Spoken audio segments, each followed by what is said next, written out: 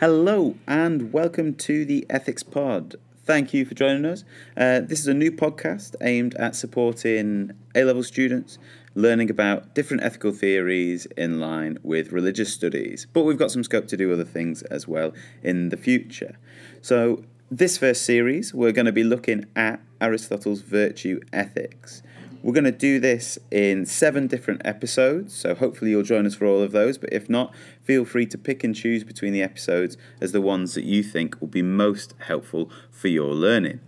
The episodes are as follows. So today's episode, we're going to be looking at Intro to Virtue Ethics. We're going to look at its origins, we're going to look at eudaimonia as a concept, and Aristotle's function argument. Episode 2, we're going to look at intellectual virtues, reasoning, and the doctrine of the mean. Episode 3, Types of People, Aristotle's moral virtues themselves. Episode 4, Aristotle's conclusion on virtue ethics, which is obviously going to be important because it's his theory. In episode 5, we're going to look at application of virtue ethics. So we're going to look at that in relation to theft and lying, which is what will apply all the different ethical theories to, but also an issue of human ethics and animal ethics as well. Finally, in episodes 6 and 7, we'll be looking at the strengths of virtue ethics, why it can be seen as a really good theory, and the weaknesses of virtue ethics, which is why it might not be seen as a satisfactory way to live your lives. So, without any further ado, Ian, would you be able to tell us a little bit about Aristotle, the history of virtue ethics, and where it came from? I would absolutely love to. So, Aristotle is a really, huge towering figure in ancient Greek philosophy. He makes contributions to logic, to metaphysics, to mathematics, physics, biology, botany, ethics, politics, agriculture, medicine, dance, and even theatre. So you name it, Aristotle has contributed to it. He was a student of Plato, who in turn studied under Socrates, and Aristotle himself even taught Alexander the Great.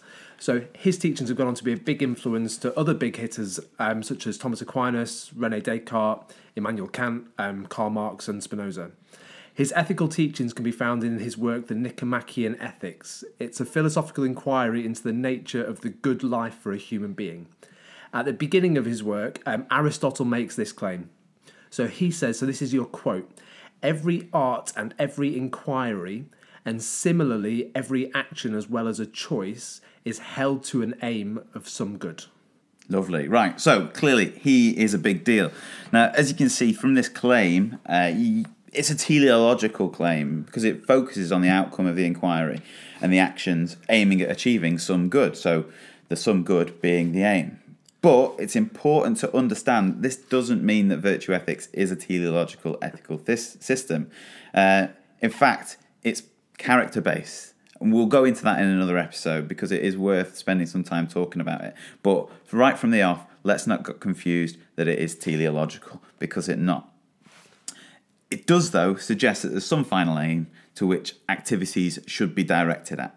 Okay? So, not teleological, there is something we should aim at, but definitely not teleological.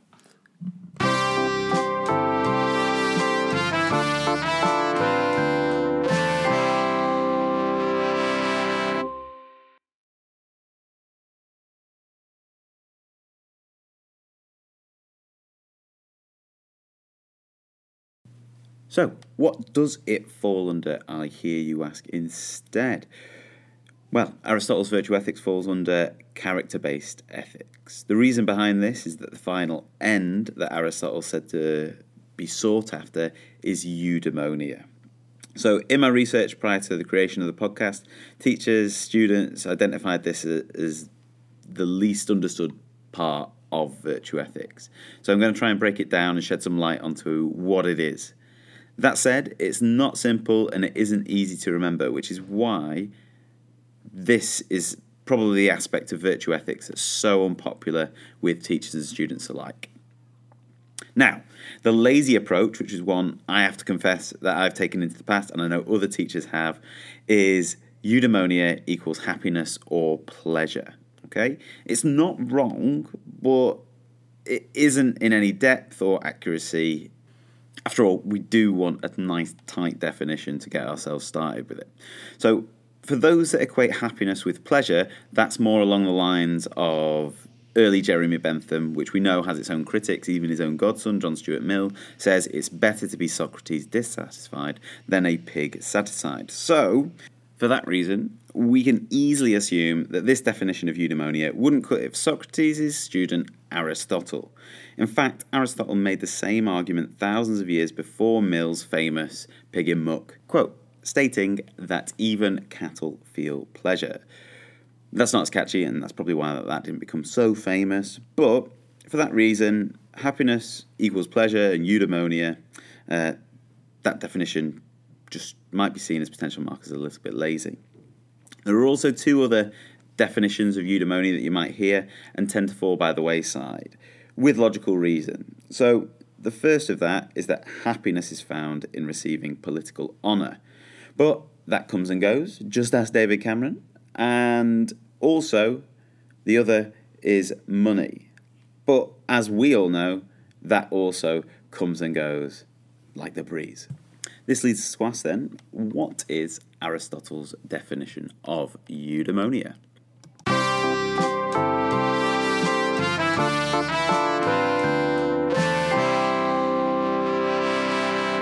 Let's take a look at a definition of eudaimonia that Aristotle himself would be happy with. Well, for now at least.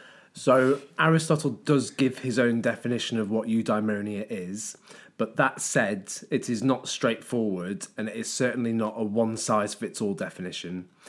Aristotle based his definition of eudaimonia around the function of the human soul. Okay, so you've got to remember that. He bases his definition around the function of the human soul.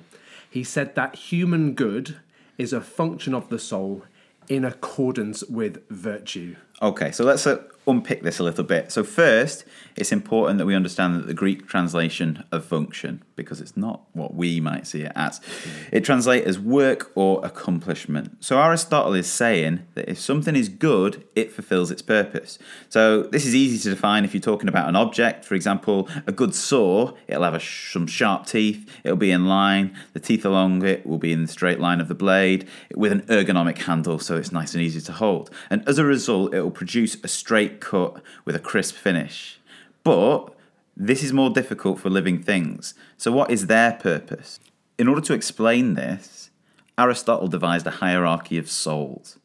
Now, it's important to state that for Aristotle, the soul is not the essence of a spirit, of who we are, like we might see it nowadays. Instead, it is the form that we take. So for Aristotle, the soul is about what these living forms or souls, such as plants, animals, and humans, do.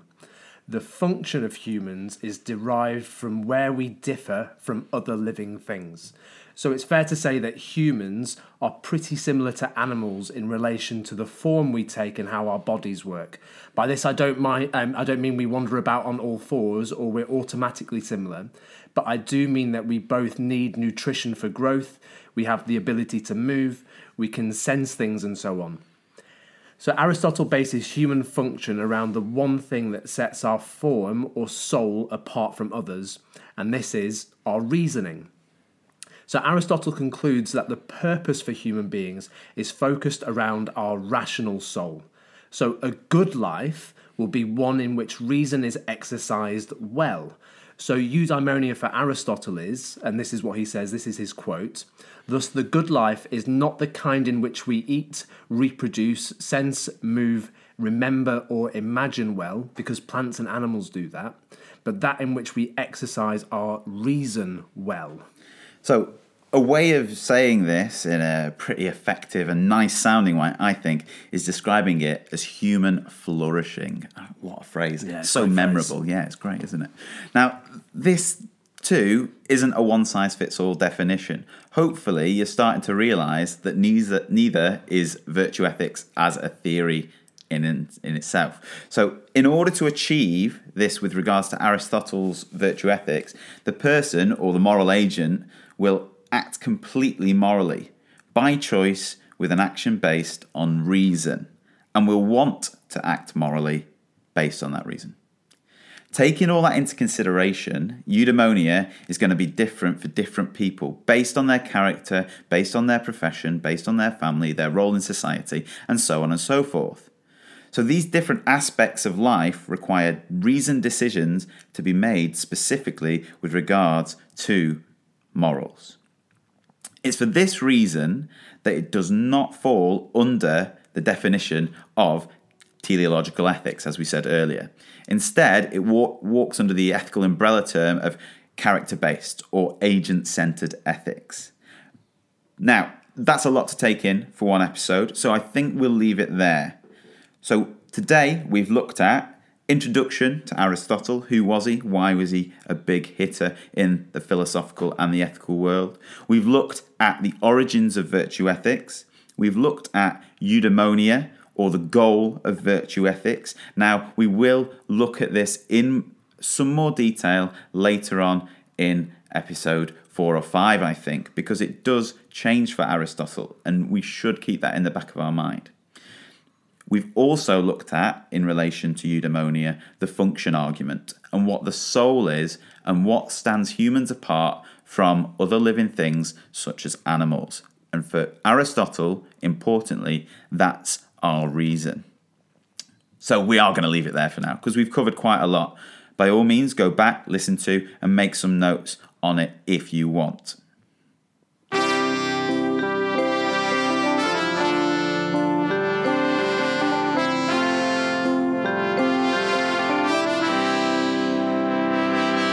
Right, thanks for listening to our first episode. I hope you enjoyed it. I hope it clarified some issues of virtue ethics that you might not have known before. Next episode, what we're going to be looking at is the intellectual virtues. We're going to be looking at reasoning well and what that means in relation to exercising the moral virtues that we'll look at in episode 3. And then finally, we're going to look at the doctrine of the mean or the golden mean. Just want to quickly thank Ian for being here. You're welcome. Nice to be here. You sure? Are you sure? I don't know if you are. But anyway, I hope you enjoyed being here, and I hope that you stick with us and enjoy the next episode. Thanks. Ta-ra.